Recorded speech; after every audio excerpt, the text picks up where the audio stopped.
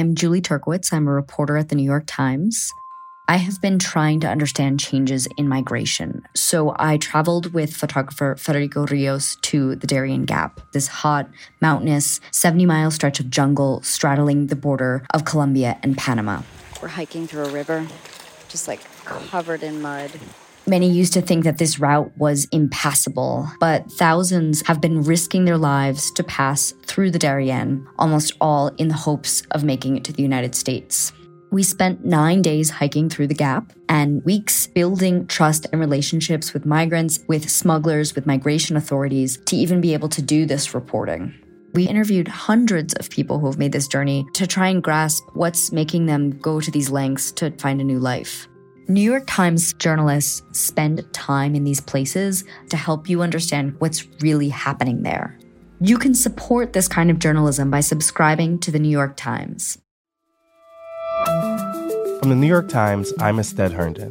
Here's what you need to know today. President Biden issued a stern warning to the government of Iran Thursday, saying the United States would not allow the nation to acquire a nuclear weapon.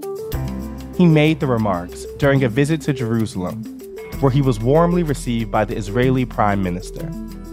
The trip is Biden's first to the Middle East since taking office, and will continue with the summit in Saudi Arabia this weekend. And Ivana Trump, the ex-wife of former President Donald Trump, who helped build his business empire, died Thursday at her home in Manhattan. She was 73. Throughout their marriage, Ivana Trump commanded almost as much media attention as her husband, which helped turn the couple into icons among 1980s New York.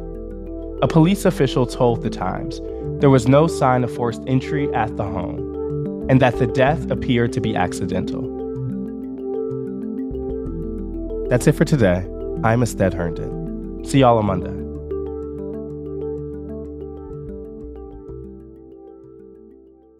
This podcast is supported by the Freedom From Religion Foundation. I'm Ron Reagan, an unabashed atheist, and I'm alarmed by the intrusions of religion into our secular government. That's why I'm asking you to join the Freedom From Religion Foundation, the nation's largest and most effective organization of atheists and agnostics, working to keep state and church separate. Phone 1-800-335-4021, 1-800-335-4021, or visit the Freedom From Religion Foundation at ffrf.org. Ron Reagan, lifelong atheist, not afraid of burning in hell.